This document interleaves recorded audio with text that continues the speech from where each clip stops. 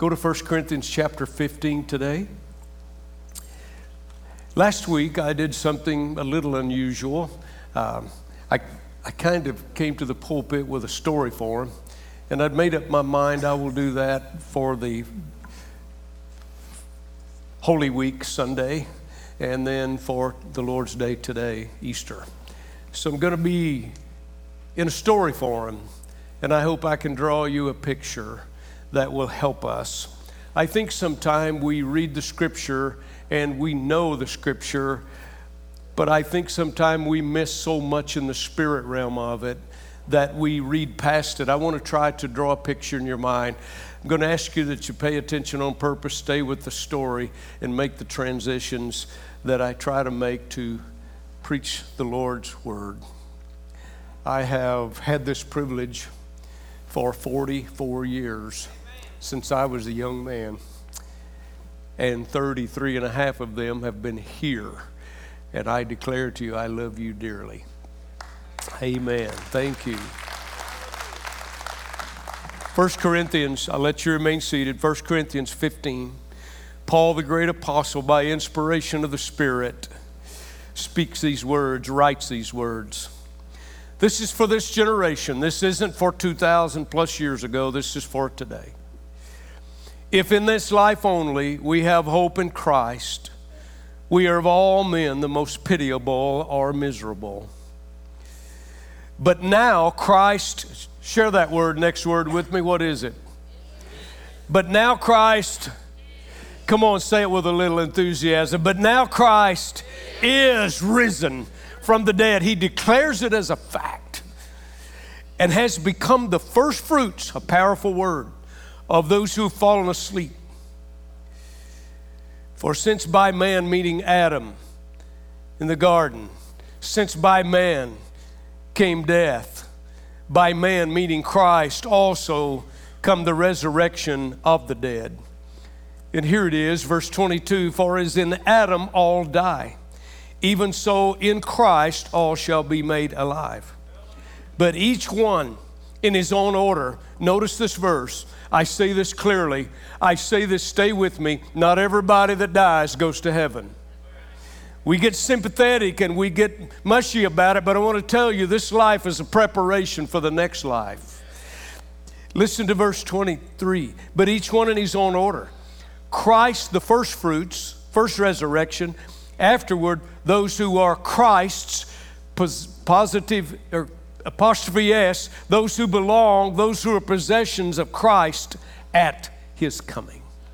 And the scripture teaches us that when he comes, those that are in him in the grave will come forth, and we which are alive and remain will be changed, and we're all going to be sent to the glory world forever. I'm looking forward to the day, aren't you? Here's my story, follow me. Morning light was breaking around the walls in Jerusalem. There were guards placed about a sepulcher in a small garden near the walls of that city. The guards were there guarding a tomb.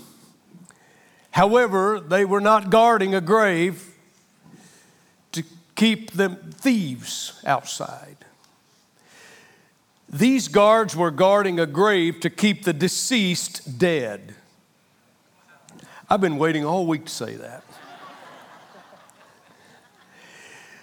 Strange scenes have occurred since last Friday.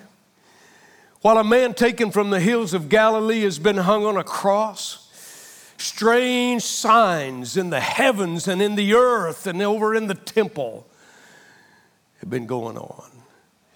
It was rumored that this crucified rabbi teacher said he would rise again on the third morning, and the third morning is coming.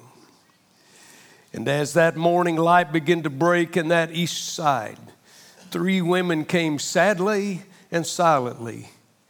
Watch this, winding their way through hundreds and hundreds and hundreds of tents that were pitched all around that city. For it was Passover celebration. Thousands were camped everywhere around Jerusalem for the Passover. These 3 women came. to this tomb carrying spices. They loved the man that had been crucified. They loved him because of his goodness. They loved him because of his purity. They loved him because of his compassion. How many in this room this morning love him for his goodness and his purity and his compassion? Thank the Lord he was good. These three seemed to be the only hearts that loved him deeply, except for a small circle of friends who were now all afraid for their lives because their leader was dead. They had cursed him. Curses were shouted at him as he hung on the cross. Curses from bystanders and soldiers and people all around. They cried, "Away with him, crucify him." So this morning, only these three dare to come to this grave. Now, 2,000 plus years, days have come and gone. And this morning, on the anniversary of that day, the morning of the first day of the week, the Sabbath after the full moon and the vernal equinox, this day, still today, the whole world comes to visit that grave, whether physically in Jerusalem or whether we visit today in celebration of its emptiness. The eyes of princes and statesmen, the eyes of the poor and the humble, the eyes of humanity in all parts of the earth are turned toward that tomb again this morning. Ladies and gentlemen, all over Europe, all over the Western lands, all over China, all over the African continent, all over mountains and valleys and broad prairies and deep ravines and canyons and rivers, the eyes and the hearts and the thoughts of people are gathered around that grave. They have heard about that grave. No other such grave has got such attention. No other has divided time from before and after. Your clock this morning ticks. Your newspaper is dated. Your computer is dated. All because this man changed past into present, and he's the one who controls the future. Muhammad didn't do that, and Confucius couldn't do it, and neither could any despot or dictator. Only the man that was the Son of God can change time. The world has heard about this grave. The song of Jubilee has gone forth since that time. Tidings of joy have covered this earth, and valleys ring with the praises, and mountains are shaking with hallelujahs. Even in the midst of this evil present corruption, hearts are singing, just like Revelation said, from every nation, every kindred, every tribe, every tongue. Praises will be heard for this Savior, and this morning is the morning to praise Him. Hallelujah. Praise His name. New shoes, more new shoes are purchased for this day than any other. New dresses are donned. I wish we'd get back, ladies, to the hats. I love ladies in hats. I don't see any, but if you have one, I love it. Oh, yes, I did. I saw one this morning. I don't see it now. I like the hats. Colorful clothing. I even wore a tie today. You know, we preachers got liberated 2 or 3 or 4 years ago, whatever. Ladies and gentlemen, the daffodil and the lily and the field flowers bloom. The trees are budding and the leaves are coming forth. Why? Why this change in that morning? And its anniversary 2,000 plus years later. Why? What has provided such a wonderful feeling? What has stirred the delight in the souls and the hearts and the minds of humanity? From whence all this? It's all because of one word. That word is resurrection. Generation 2021, His word was and is and shall forever be absolute truth. Amen. And the eyes and the hearts and the minds and thoughts of people have caught a glimpse of this risen sovereign who ascends to the glory in heaven, and he's our promise for a future. The crucified, once cursed, is now honored. The obscure and the one despised is now sought for. The rejected Redeemer has now been worshiped. Today, we look at some facts about the resurrection. And after that, I want to look at some consequences of the resurrection. I just want to do this in story form. I want this generation to understand. I'm not going to give you deep theology. I might not be capable. I may not be able to stir all the dogma or the doctrine, but I can tell you the story, and I want to make it plain today. Follow the picture. Look at some of the facts and some of the consequences. Let me declare up front the fact of resurrection is the foundation of the Christian faith. Paul said, if Christ is not risen, then your faith is futile and you are still in your sin without remedy.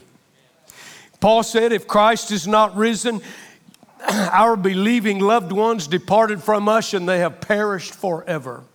Paul said, if Christ has not been risen, you will never again see father, mother, grandparent who have fallen asleep. Paul said, if Christ be not risen, then our little ones, when they die young, we believe they are in the arms of the angels, and I do believe it. But Paul said, without a resurrection, that will not happen. If Christ be not risen, we are miserable creatures. We have no hope. We have genuine no future. And listen, if you think changes in leadership through the centuries have ever brought us freedom and liberty, look at the shape of our world today. Paul said, if Christ is not risen, there is no hope. But Christ is risen, and we who are in Christ will someday also rise again. And because Christ is risen, those who are asleep in Jesus He will bring with them. Ladies and gentlemen, our loved ones in the grave, and we who remain, Christ is going to bring us in the second resurrection, and I can hardly wait. Praise His name. Praise His name.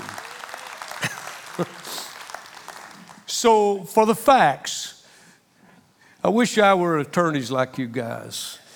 Let me try. Please don't grade me. I want to talk about Christ's death and the evidence just a minute. If Christ's death was not clearly established, it would be in vain to try to prove His resurrection. Christ could have suffered in some obscure place where very few knew it or ever saw it. Christ could have laid down His life as ransom without legal, documented evidence. So the wrath of man against this holy Son of God became the means of praising the risen Lord. God arranged Christ to go through the then legal process. He was the first accused and arrested by the Jewish council. He was arrested by the Roman authority and the Roman consulate and the Roman governor. So the matter would become a public record recorded as a legal transaction. Rome had signed it and sealed it. The highest powers, this Jewish council and this Roman government, united in His arrest, they united in His trial, they united in His condemnation to death, they united in His execution. Ladies and gentlemen, the death of the Son of God, the Christ, is an established, legal, documented fact. You cannot take it out of history. So try to disclaim it and say He swooned all you want. I could just go have 10 points there. It was documented. Number two, the time of the occurrence of His death. At Passover, when all the Jews, as I said, had come to Jerusalem. Let me take you all the way back to the Exodus, when God's people were for 400 years in slavery in Egypt, and it was time to move them on to the Canaan land, and God sent the plagues, and the Pharaoh would not recognize it. Finally, read it. God sent the death angel, and He told the Jews, you destroy a spotless lamb, take the blood of that lamb, put it over the doorpost, the mantle of your house. For this night the death angel will pass over, and every firstborn male will be destroyed. But if you put that blood over your doorpost, the death angel will pass over you. And that's what I did when I was 5 years old. And I have news for the devil. You may come and you may have power, but my soul and my spirit you cannot destroy, for the blood of Christ has sealed me forever. That's a picture of the Lamb that would come to be the Christ. That's a picture of the blood that He would shed. And every year the Jews celebrated it. And here they are celebrating Passover. And at Passover, not only just from Israel, but from all the countries through which they were scattered, it was the time of the full moon, and a great multitude would witness that death and that resurrection, and God arranged it. Thirdly, look at the form of death. Not a sudden death, but a death of torture that lasted for hours and hours. Hanging on a hillside, on a cross. Those dreadful hours from 9 a.m. to 3 p.m. But watch this, the form.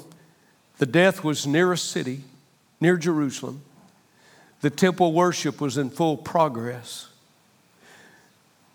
The beaten, bludgeoned body of the Christ had carried the cross from the city all the way to Golgotha, down the Via Dolorosa. That's why He can identify with every pain and sorrow, everything you and I go through. Ladies and gentlemen, He knows about human suffrage. It's near the city. The worship, the tradition was in progress. A stream of visitors, men and women, children. Listen, the very ones whom Jesus had touched and healed. There were fathers there that had been cursed with leprosy, and Jesus had healed them. There were mothers there that Jesus gave great dignity to. One of the three that will come this morning is Mary Magdalene, who was a harlot and possessed of devils. He changed her eternity and life forever. There are many of those who had blinded eyes that Jesus had touched and healed. Let me tell you, ladies and gentlemen, they passed by, wagged their heads, waved their hands, and revile with their mouth words like, He saved others, but Himself He cannot save. What a scene, what an opportunity that God arranged. Yes, the multitudes would watch and witness. It was that form of death God chose. And consider one final thing about the facts. It invited universal attention. Not only was His arrest made public, not only was He witnessed by multitudes, but in addition, God called on the heavens, the earth, the air, the graves, the temple for testimony. What do you mean, Pastor? Let me share something with you. In olden Europe times, 3 days before the coronation of a new king, a herald would go out and give a challenge to anyone who could prove the right to take the throne or right to rule in the kingdom. And perhaps it was just that such a challenge that God gave to the powers of all humanity and to the powers of all darkness. What genuine, powerful, eternal claim could you possibly have upon my son? I just love that thought, don't you? Here's God. Here's God's Son hanging on a tree, suffering for human woe. God is about to crown Him the King of Kings and Lord of Lords. On the third morning, He sends forth His voice. God sent His voice to challenge all claims. And when he speaks, the scripture records, history records, all of it, the earth shook, rocks and the mountains shook, the ground convulsed at the voice of God. It was a call to humanity, to this earth, to witness what was about to occur. Not only did God's voice shake this planet, the scripture says and history says the sun clothed himself in sackcloth for 3 hours, a blackness and a darkness on the earth that spoke about a dreadful silence.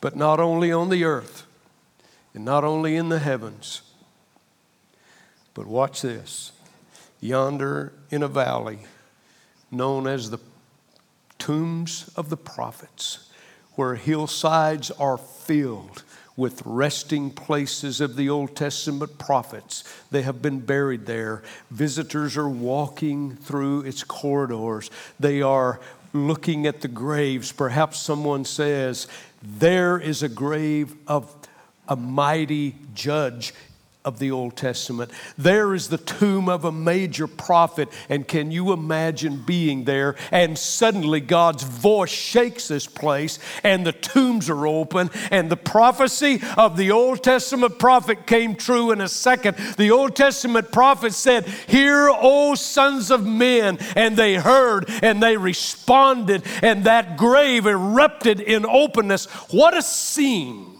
What could all that mean? This is no ordinary story. This is a supernatural story. These last 3 days especially, what does all this mean? And it's 3 p.m. The greatest sacrifice is being offered, and Christ died. The promised seed, Genesis 3, the promised seed of Eve, had finally, after 4,000 years, arrived to put under his feet forever the enemy of your soul and my soul. The outer court was full. The doors of the sanctuary were crowded in that worship. The Lamb was before the altar outside. And the priest had washed himself and he was dressed in his vestments and he had the sacrificial knife to take the blood of the spotless lamb as they had done for 4,000 years as a symbol and a type of the Christ who would come in his purity and be slain. And here he is. Suddenly, ladies and gentlemen, 4,000 years comes to a climax and suddenly the blood was to be splashed at 3 o'clock and a multitude looks on. Remember this, just a few feet away on the outside altar, this priest will destroy this spotless lamb, but over in the holy place is a veil that has hung for centuries to divide man from God because sin cannot be in the presence of God. That veil, they tell us, was some 18 inches thick, made with hides. That veil hides the inner sanctuary where the presence of God dwells. There are cherubim with wings spread out over that mercy seat. God's Shekinah glory, the cloud with glory would come and sit up on that mercy seat. And the children of Israel camped 3 on the east side, 3 on the west side, 3 tribes on the south, 3 tribes on the north. That's why when the psalmist said in Psalm 91, he that dwelleth in the secret place, he was talking about that center. He that dwelleth in the secret place shall abide under that Shekinah glory shadow, meaning be in the presence of God. And they would be safe and they would have direction and God protect them. He would go before them with that ark and destroy every enemy. It's all a picture of the life God wants you and I to live today since the Lamb has come. All of it's ready. No one enters that veil except the high priest, and once a year with the blood of the spotless lamb and in the midst of incense, and only one time a year, and 3 o'clock arrives. The priest takes the sacrificial knife and starts to strike the lamb, but he hears a sound over in the sanctuary. A I'm not much of a good sound guy. But God tore that veil from top to bottom. You know what that means? Man couldn't tear it. Try it. They didn't have giant machines like today, 18 inches thick of leather hides. Let me tell you, God tore that veil from the top to the bottom to say, now you don't have to destroy this lamb. You don't have to come every year. You don't have to go through all the Passover ritual. I've sent my lamb. He's dead. Don't destroy another lamb. This blood of my lamb, my son, will cover the sin of men for the rest of this earthly journey. And he once for all covered my sin. When that unseen hand takes that veil and rips it, now the mercy seat for the first time in centuries is open to man. You don't need a pastor or a priest. You don't need anybody, but you can come because you're invited personally to the holiest of holies. The cherub are on the ark. The altar, the blood is there. The ark is there with the celestial and terrestrial beings about it. It's the holy place. It's the most holy place. Let me use my imagination. I think it's pretty accurate. I think the priest dropped the sacrificial knife. The scripture says the one inside that saw the torn veil fell on his face. I wonder what you'd do if God ripped an 18-inch veil in front of you. Imagine. You see, we read over this, ladies and gentlemen, this is history. It's when God visits the planet. I see that priest drop that knife. I see the little lamb drop and run free.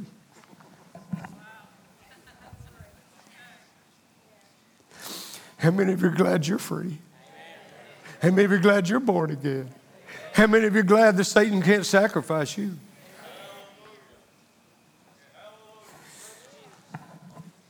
The way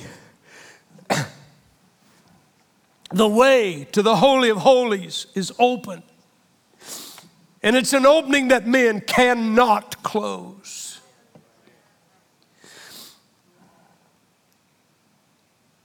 There is given unto man one name in heaven and earth whereby men can enter the Holy of Holies. And it's the name Jesus Christ, the Son of the living God. Sorry, Hollywood.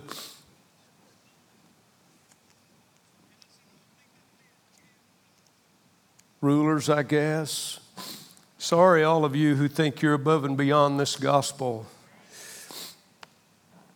You may be sincere, but you're sincerely wrong if you think that there's 10, 20, or 100 ways. There's only one way. It's Jesus Christ and through His blood. And I will not be ashamed to say it till my dying day. Now, can I say now the oppressed, now the downtrodden, and now the lowly, and now those who are rich and those who are poor from all the parts of the earth can find their way to the mercy seat, and you and I can find the fountain like the thief did on his side. He plunged himself beneath that flow. I preached last Sunday. Jesus said, "No man take it from me, I lay it down." It is not spilled blood. It's poured forth on purpose, but the sinners can plunge beneath that flood and lose all their guilty stain. For the Lamb was slain from the foundation of the earth, prophesied for 4,000 years, and it happened on Easter Sunday morning. The suffering from mankind was over. The scripture says once for all He gave Himself for sin. I hear Him say on that cross, "It is finished."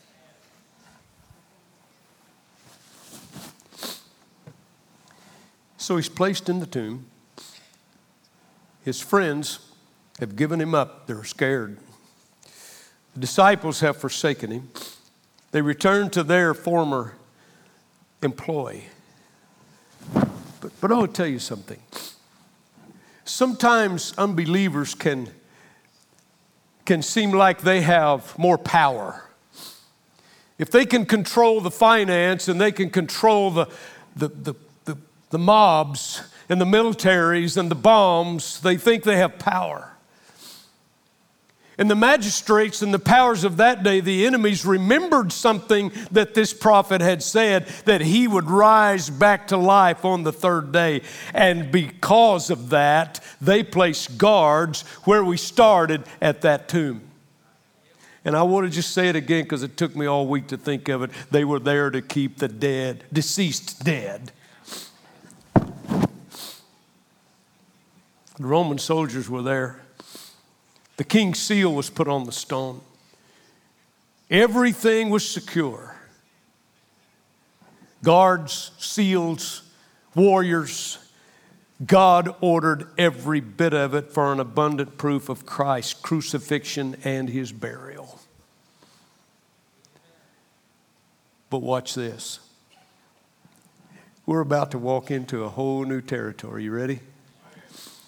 Though the soldiers knew it not, heaven began to gather around that grave. You see, there's a spirit world that you and I can't see with our physical eye, but let me tell you, it's as real as it can be. Go back and ask a guy in the Old Testament called Gehazi. He was Elisha's servant, and he was scared to death because thousands were encamped about him, and Elijah had prayed, and he said, what are we going to do? They're outnumbered. And the old prophet said, Lord, take the blinders off his physical eyes and let him look into the spirit world. And he said there were thousands upon thousands upon thousands of the Lord of the host encamped about, way outnumbering the enemy. And on another time, God promised that he would win a war, and David said, Lord, they're outnumbering us 100 to 1. What are we going to do? And he said, I'll send my angels before you. And David said, how am I going to know that they're there and running out in front of us? And listen, sometimes the spirit world, you can pick it up in the natural world. And God said, when you hear the sounds of a rushing mighty wind on the top of the mulberry trees, you'll know that my host has gone before you.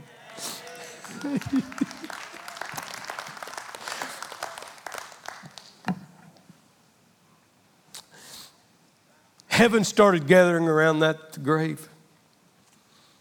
The angels have been watching those Roman soldiers. They've seen their sharp spears. They've seen the polished shield. They've seen all the armor. They know about all their training. The angels have seen Christ now held as a prisoner by the greatest powers on earth. But it's the third day. I think I see an angelic host gathering around the throne of God. I think I see this angelic host looking in the face of omnipotence in the glory world. I think I hear this angelic host ask, remember this, how long shall man triumph? How long shall human power exalt itself? How long shall the powers of darkness hold jubilee? Let us roll that stone away. Let us have the Roman guards. Father, command us. And they waited until permission was given, but it was. I see the angel come down from the threshold of the glory world, whisked by the Jerusalem wall down to a tomb. When those soldiers heard him coming, I think they shook and became as dead men, just like they did a week before. The angel just rolls a stone away, and if you'll let me have a little, just a smidgen of sarcasm, I think what the angels say, I'm rolling this thing away, and all you soldiers, just so you know, there's not one thing you can do about it. I'm sure that's flesh. And then he just sets himself beside the mouth of the tomb. And inside, Christ girds himself with the power of divinity. He walks out of that grave. He goes into the center of the earth and sets captivity free. And he tears the crown and the rulership of death and the grave away from the devil. What a moment for you and me. Then he arose. Hell was celebrating its jubilee. The powers of the earth were preparing for its triumph. We've got him. We've got him sealed. We've got him dead. Enough with this troubler. But can I go back and just touch the old hymn? But up from the grave he arose with a mighty triumph o'er his foes. He became the first fruits of those that sleep. However, God, in order to give ample proofs of this resurrection, he caused the Christ to live on earth, to be seen of men. Those three, the 12, 500, you can go on and count. For 40 days in his resurrected body, God allowed his Son to be all about Jerusalem everywhere so he could be witnessed as resurrected. Look at some results. I'll be quick, I promise. Number one, the resurrection. The consequence was it established all Bible doctrine. 4,000 years of prophecy had been fulfilled to the letter, just like God said.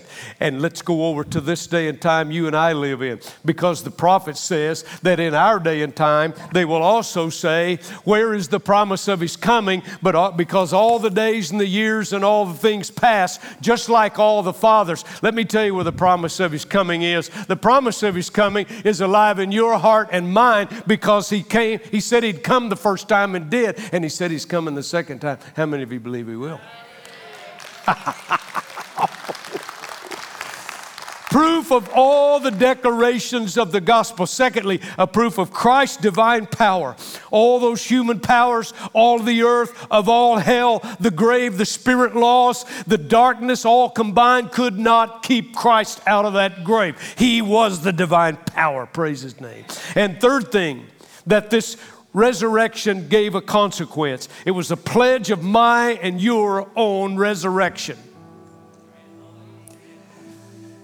We shall not all sleep, but we shall all be changed. I pastored my first church, and I put that as a big sign on the wall in the nursery. You'll get it. We shall not all sleep, but we shall all be changed. I think we ought to have fun in life, don't you? But ladies and gentlemen, don't miss it. Don't miss it. There's a resurrection coming. If Christ is the first fruits, then there's to be a glorious resurrection. And it was Paul again. He said, if this same Spirit that raised Christ up from the dead dwell in you, that same Spirit shall quicken your mortal body.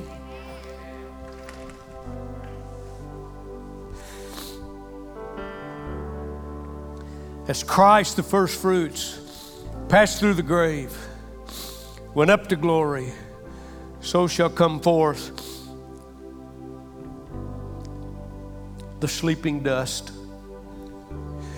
In Asia, in Africa, in China, in Europe, in America, from mountaintops and valleys, the uprising of humanity will take place, and the Old Testament prophet saw that also. He called it a day when dust shall sing.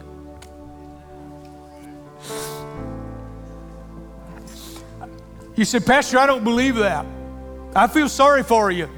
I do, and I have the full measure of it. That's why I live in a horrible, horrible hour where evil prevails. But I want to tell you, not in the hearts of those that have been twice born.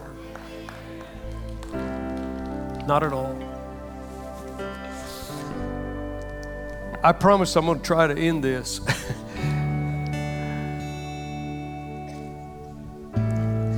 Then, heaven begins to gather.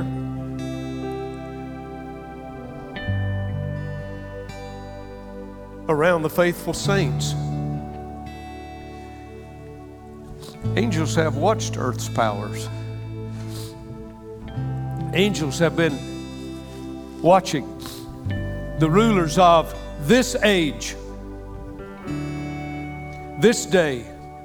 The angelic host of God is watching everything on this planet today. I think I see an angelic host gathered around the throne of God again. I think I see the Son of God this time instead of the angels. The one seated at the right hand. Turn and look in the face of omnipotence. I think I hear the Christ ask, how long shall man triumph? How long shall human power exalt itself? How long shall haughty men who are alive only by our power and our will and our provision, how long shall the powers of darkness hold jubilee? God, how long will you let that powerful dark world celebrate when your children are in suffering? How long will you make me, the groom, wait till I go get a bride? And the angels inquire with him, let us sound that trumpet. Let us have the human powers. Let us go down and bring a bride for this groom. And today, at this moment, they wait that permission from God Almighty. So I want to say on this Easter Sunday morning, how many of you in this room are saved and you know you're saved? You're born again twice. Rejoice, blood washed saint. Dry up your tears. Take the worry out of your spirit. Cast down that downcast look. You are a child of dust, and we, ladies and gentlemen, are an heir to the glory. We are children's blood-bought men and women, young people, and we await a crown and a mansion and a robe and a resurrection that can happen at any moment because of Easter Sunday.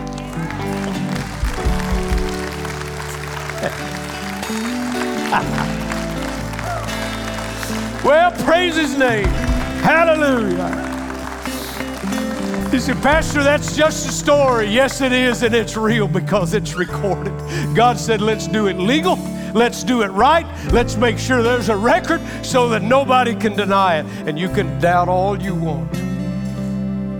But I'm going to tell you, the last chapter says, we who have humbled ourselves and realized that we were lost and that we needed a God, that all of us have sinned and come short of the glory of God.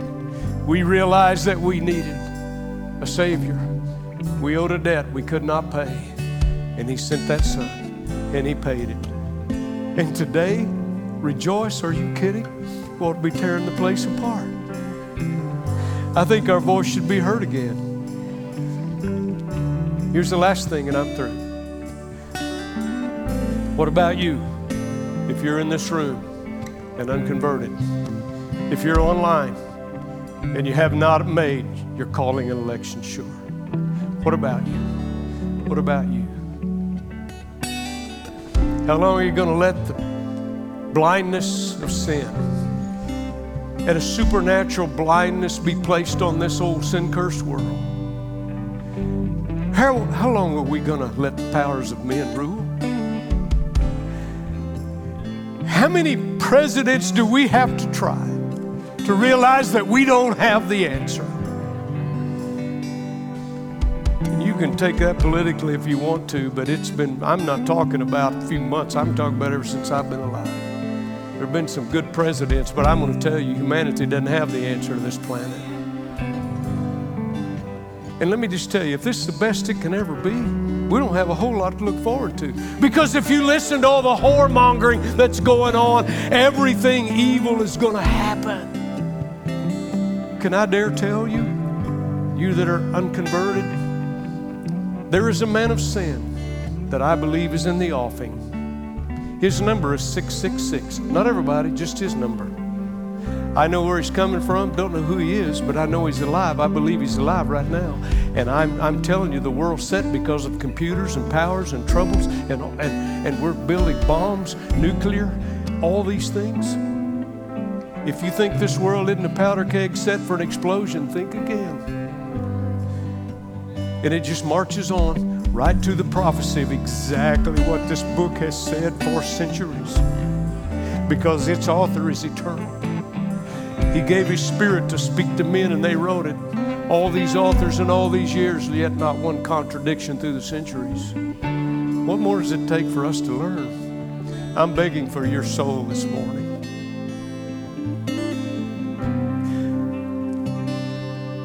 I've tried to tell you so many things about this story so you can believe. Online watching me, you don't know the atmosphere in this room, but I pray the Lord touch you in your spirit where you are. If you're listening to this world and you're taking its value and you think this world is going to become a paradise on earth, you can think again. Adam and Eve had that 6,000 years ago. But I'm going to beg you to come to this Christ. I love your eternal soul. It's the reason I dedicated myself to be in the ministry. And I'm going to ask you to pray a prayer. Will you in this room bow your head with me? Those of you online, pray this prayer with me if you do not know the Lord and you want to know Him as Savior. True Lord Jesus, I need a Savior. The Holy Spirit has come. He's tapped me on the shoulder, put a wooing and a drawing in my heart and my soul.